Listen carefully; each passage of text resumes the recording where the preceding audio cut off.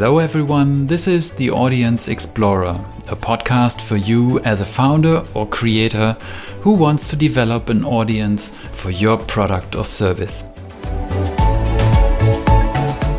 I'm Matthias Bohlen.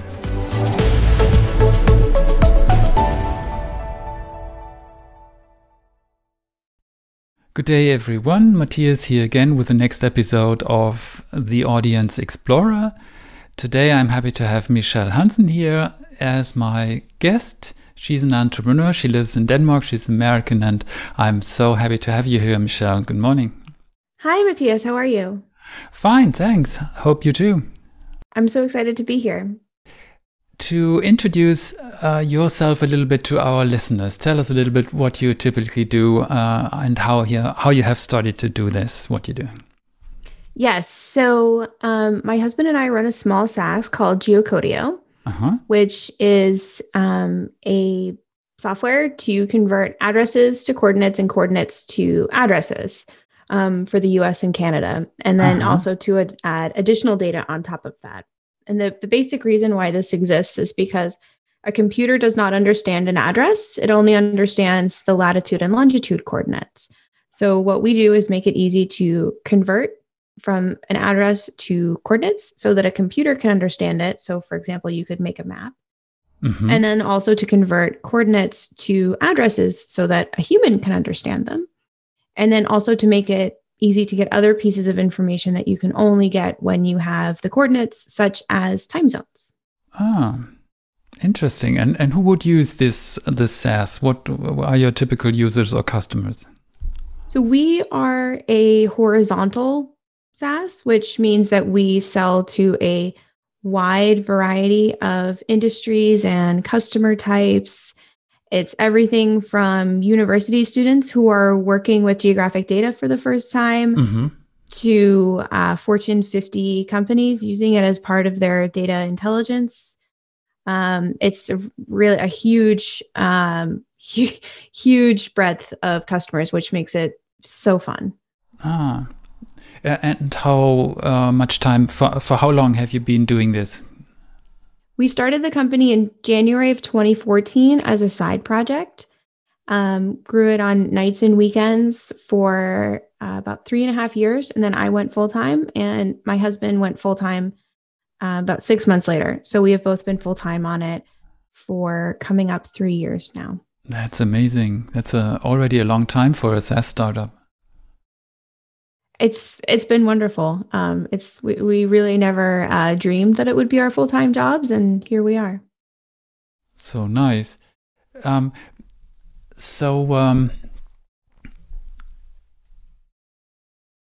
When you started all this, how come that you got the idea to start Geocodio? It was a problem that we experienced ourselves.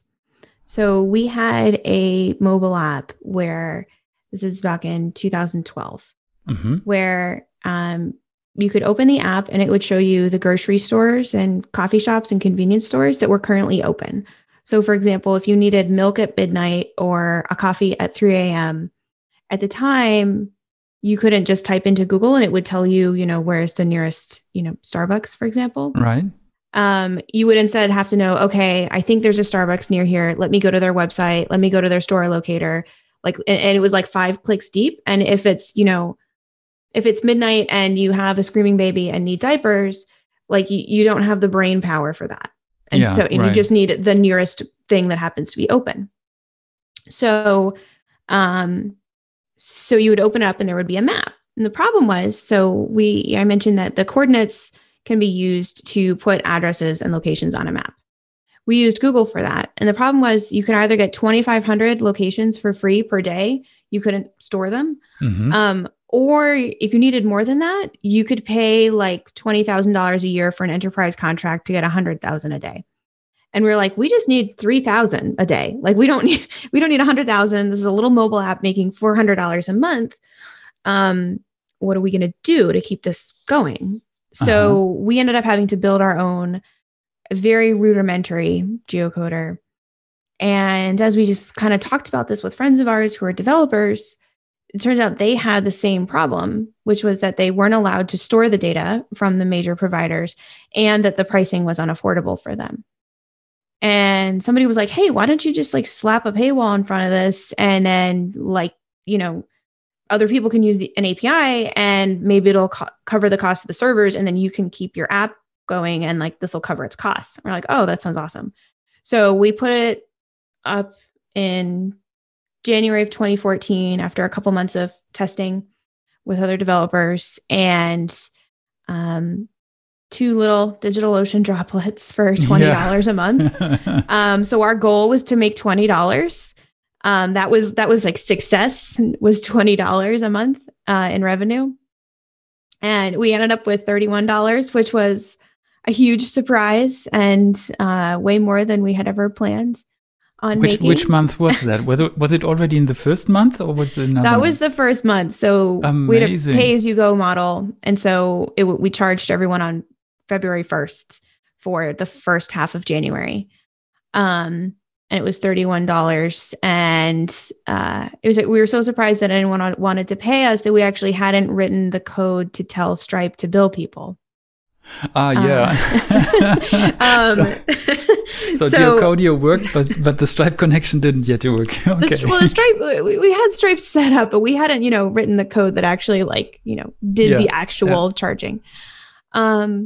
And, from the very beginning, we lucked out and ended up being on the first page of Hacker News pretty much the whole day we launched, which was a huge surprise to us. Wow. Now, we never, ever replicated that traffic. I mean, if I were to show you a chart of our website visits for across the whole last 7 years, you just see this massive spike on the first day and it's like a mountain and then everything is flat in comparison. So there was a real need, right? The people were waiting for kind of thing, that kind of thing.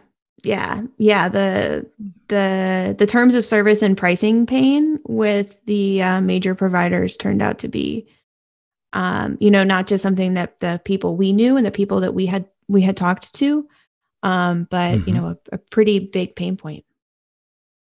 And how would those people call themselves? Would they all call themselves developers, or are there other or types of audiences who are using your service? So when we launched, we were initially only focused on developers. So it was API only, just forward geocoding, which is address to coordinates. And then as we went on, we got lots of feedback from people. We're listening to them about what they were trying to do and what they were currently using and why it wasn't working for them. I think maybe a month later, we added a reverse geocoding API. So that's coordinates to addresses. And then a couple of months later, also had people who wanted to upload spreadsheets. And these are more like marketing people. And I remember asking them, like, what do they currently use? And someone's like, well, there's this guy that you can like send him your file and then he'll get it back to you in a couple of days. And it was like, oh, that seems like an opportunity for software to just automate all of that. Yeah, to do it more quickly. Yeah. Yes, exactly. So our customer, it's a huge range. We started out with developers, but I guess the developers told other people about it, and then they wanted to be able to use it too. And we have a lot of developers who use the spreadsheet upload tool as well, especially if people might have, a backlog of a couple 100 million addresses that they need to run. Wow. Yeah. And how did you get in first contact with your audience? You already mentioned Hacker News. Was that the main channel, or were there other channels also? So from the very beginning, I think since we had my husband is a developer and I was a technical project manager. So we had access to developers just within our social networks. And before we launched, we actually went down to I don't know what you call it. I mean, it's sort of a combination between like an incubator, a hackers space, and co-working space, the kind of thing that was very hot in that early 2010s period. Right. And kind of, we had some friends who had a small company there. And so basically went there and said like, hey, play around with this, let us know what you think. And then just talk to other people in that co-working space. Yes. And then once we launched, we went on Hacker News, and we also started kind of posting anywhere where we could find where people were talking about geocoding, whether that was on Reddit or on Stack Overflow, Tableau community forums, like, those sort of, as Amy Hoy calls it, the digital watering holes, right, where people were congregating, and then, people would be like, hey, like, I have this spreadsheet of addresses, how do I geocode it? And then dumping in to say, you can use Geocodio for that, and linking to our site. That sounds pretty easy for this type of audience. Really good. Yeah. I mean, we've been pretty SEO driven from the very beginning. So it's just a matter of being there when people need it, because they're already aware that they have the problem. We just need to make them aware that we exist. Mm-hmm. Mm-hmm. So it wasn't the other way around, where people sometimes put out a product and wait for people to show up, right? This old what was it, Field of Dreams thing, right? So it was the opposite. You built something and you went to the people where they already were hanging out. Yeah, I'd say that's accurate. And what did you do then after you met those people who were interested in your product? How do you how do you say that in English? How do you keep in touch with them and keep the conversation going with them? What do you do for your audience these days? Not much, honestly. The thing about having a product that people know that they need is that we can't really convince them that they need it. Like they either, need to know the locations of, for example, the customers in their CRM, or one of my favorite examples is companies that have tractors, and tractors now are incredibly smart, and they send back data reports every night on the health of the tractor. And that may need to be timestamped for the specific location, so that they know that one tractor is in Delaware and one is in Texas, and that it's all at midnight on their local time. Mm-hmm. And so when having a product that is just something that people need, like, I feel like it's like the equivalent of selling wood into the software industry, just like everybody needs it. We don't really do a lot of lead nurturing or anything like that, because we can't control whether they have 500 tractors to get reports from or 500,000. So instead of focusing on trying to sort of convert and upsell individual people, what I do a lot of is interviewing customers and listening for use cases that are both frequent and painful, and also, do have those higher volume needs. And then it's a matter of speaking more to those higher volume needs, writing landing pages, things like that, basically, so that when people with those use cases are looking for something, we're already there saying, hey, you can use us to put for the geocoding on your real estate listings website, for example. Okay. So you really went B2B, right? You're not so much into B2C space. No, we have some B2C, but it's very, very small. The closest we get to B2C is really, I don't know if you call it B2E, but sort of business to education with, I mentioned students and academics. Like, that's really the closest. I did have someone once who told me how they used Geocodio to make a map of all of these locations in a some sort of game they played that was like an imaginary game across the United States with treasures. I'm sorry, I don't. I'm probably somebody is listening and knows what game this is, and they know that I'm totally mangling this. But so they used it for their gaming purposes, and but like that's pretty much the only true B2C use case I've ever heard from someone. The other are more B2B, yeah. Yeah. And how do you find those customers whom you want to talk to get to talk about new use cases? Mm-hmm.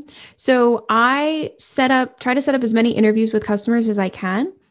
The primary ways we do that are first that we have interviews that go out to new customers 5 days after their first purchase, just asking them, hey, like, why do you even need this data in the first place? And how did you find us? And then I either try to talk to them over email about what their use case is, or set up a call. Sorry. And then we also have surveys that go out. That's like just a little 1-question survey pop up where people rank us from 1 to 10 for their satisfaction. And then I ask what they used before they used Geocodio. And again, that's a way to learn more about their use case, what they were using before, what led them to switch. I also, there's a wide variety of research that we do. Those are sort of the ongoing research, I call it sort of maintenance research, which is just part of everyday work. Yeah. About once a year, I do an analysis of our top 80% of revenue. And then I analyze all of those customers like an investor would a portfolio. And then I try to speak with as many of those customers as possible to understand why they're happy, because it's much easier to find more happy people, more, with use cases that are good fit for our product than it is to try to make our product fit use cases that it's not designed for.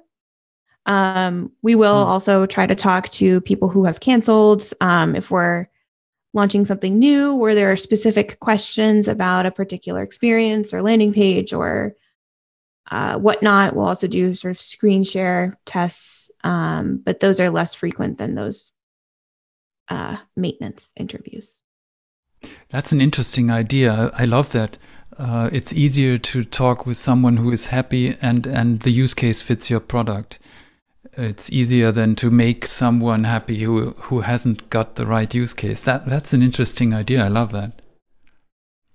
In many ways, it's inspired by the concept of loss aversion, which is this concept that comes from Daniel Kahneman and Amos Tversky, which is basically that people are inclined to try to avoid losing something than they are to try to gain something, which is why a lot of people who do interviews, they might focus on people who have canceled and then try to prevent those people from canceling or try to win them back.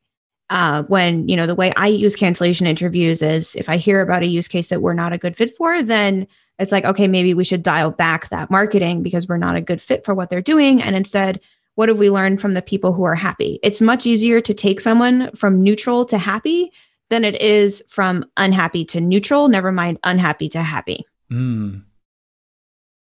Amazing. And the trigger for the interviews, you said it's partly automated by email? Yep.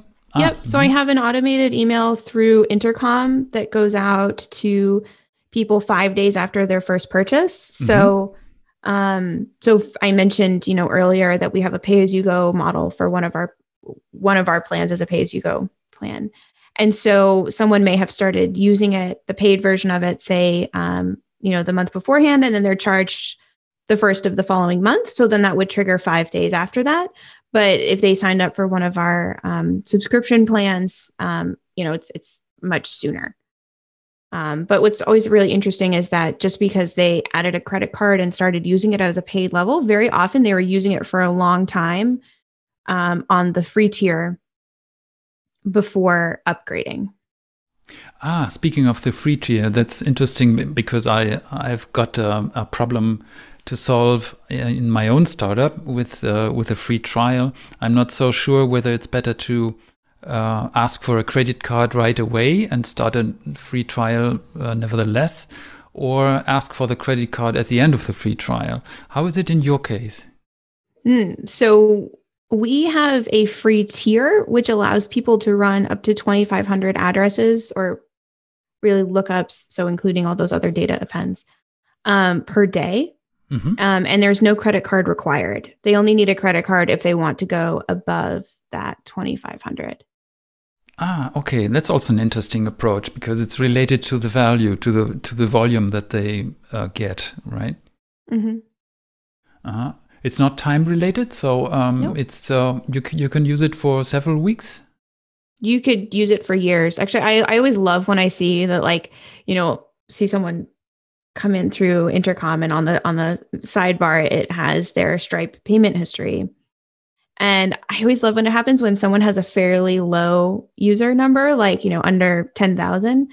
And then, it turns out that their payment history is like, $2 in February of 2016. And then it was $885 in January of 2017. And then it was $50 in October of 2018. And it's like, oh yes, like this model really works because, people can just use what they need when they need it. And they're not, they don't have to be locked into something. Like we do have a subscription plans, but it's always so satisfying to to see that. Nice. Because we were that customer, right? Like we had that situation where we only needed what we needed, and no more than that, and couldn't pay for more than that. So what really sounds through is that you really care for your audience. You want you want them to get value and to be happy. Yes, I think empathy for the customer is the cornerstone foundation and pillars of everything that we do. We always make decisions from the perspective of, if we were the customer, how would we want this to work? Mm-hmm. Mm-hmm. And often that means, getting outside of our own perspective, and understanding how things work from their perspective, but not making any decisions that we feel are hostile to the customer. Mm-hmm. Which in many ways is it's sort of goes against the grain of, we intentionally don't lock people into things and whatnot. Yeah, it could seem attractive to lock people in, but I think it really isn't, because if everyone is getting forward, including the customer and the company, then everything is much better. Yeah. There's incentives for the company to do that. Like, it's very valuable for the company if people are locked in, but not necessarily for the user in a lot of cases. And that, that requires a set of circumstances where, we're not incentivized to growth. But if we had investors, if we needed to grow, if we needed to show revenue growth, then, it would make sense for us to have more aggressive tactics. But since we don't have any investors and it's just the two of us, we can, that gives us the freedom to make the decision that's in the best interest of the customer. And we really value that. And it gives you more peace of mind. Yeah. Yeah. It's just how we like to run things.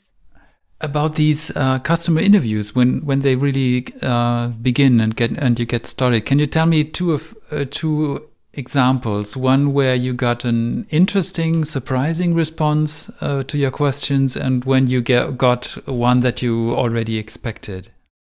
Oh, so interviews always have a combination of those. I love it when I talk to someone and I discover this use case that I didn't even know existed.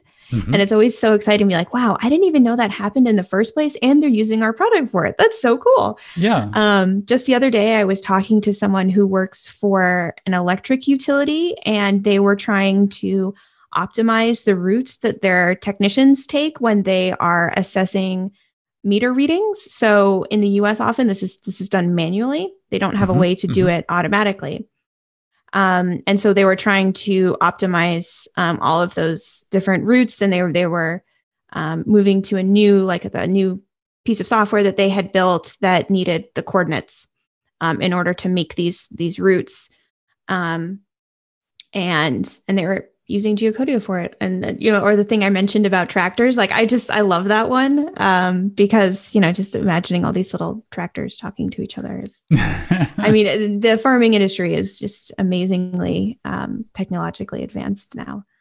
And so I always learn something that I didn't know, whether it's about why they use our product or how they use it, or the different use cases, or how they found us. Like, I genuinely delight in understanding other people's perspectives and their journeys towards things. Like, I just really find it fun. So I love it when I find something new, and then also when we find things that we already knew. And that's validating. And the thing I always remind myself is, okay, even if they say, if someone else were to come to me and say, we're using you guys because we are let's say we're a university and we need to be able to know which major cities our big donors are near, so that when we go and have meetings in those cities, we can make sure we talk to the right people. So we need to know the metropolitan statistical area to know that someone is in, yes, they're in Massachusetts, but maybe they're in the Boston area versus they're in the New York area, for example. And so when I hear a use case that I'm already familiar with, reminding myself to continue to ask questions and ask for clarification, even though I don't need it, because there is always something to be discovered. So it influences your next question, so to say. When somebody tells you something you're familiar with, you still remind yourself you need to ask for more, or you need to ask for more information. Always ask for more information. Okay.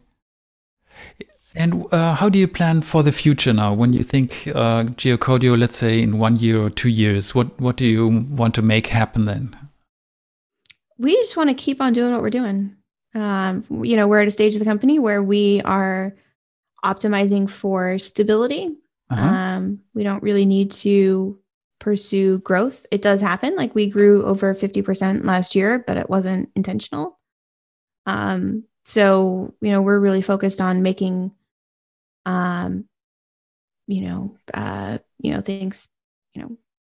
just where we just optimize for stability, which is just leads to a different set of priorities than it might if you were optimizing for growth. That's right. So you don't plan to hire tons of people and conquer the world, but you're keeping things stable and for your peace of mind, right? Yeah, I mean, we are excited about turning the old hen house on our property into a shed quarters in the backyard, but I think that's the kind of what's that? A shed quarters? Yeah, so it's kind of, I've heard other people with indie SaaSes talk about having a shed quarters, which is basically you have a shed in your backyard that is your quote unquote headquarters. Oh, I see. So we call it, the hen house is going to be a project for us, so that we can hen house. That's good. The more separate our personal life from work a little bit easier. And if the computers are in a different building, maybe it'll be harder for us to check in on things at 10 o'clock at night. That's right. Amazing. Thank you, Michele. It was so nice to hear about your approach to work with your audience. And I wish you very much success for Geocodio, for you and your husband. Same to you. It was really nice talking to you. So that's a wrap for today, my dear listeners. If you want to hear more from Michele, you can listen to her podcast Software Social, which is one of my personal favorites. She talks about running her small SaaS Geocodio, and her co-host talks about getting one off the ground too.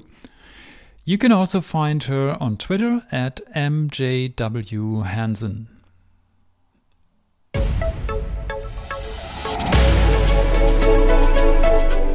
Thanks for listening to the Audience Explorer podcast today. You can find me on Twitter at GetTheAudience, and you can check out the blog at gettheaudience.com.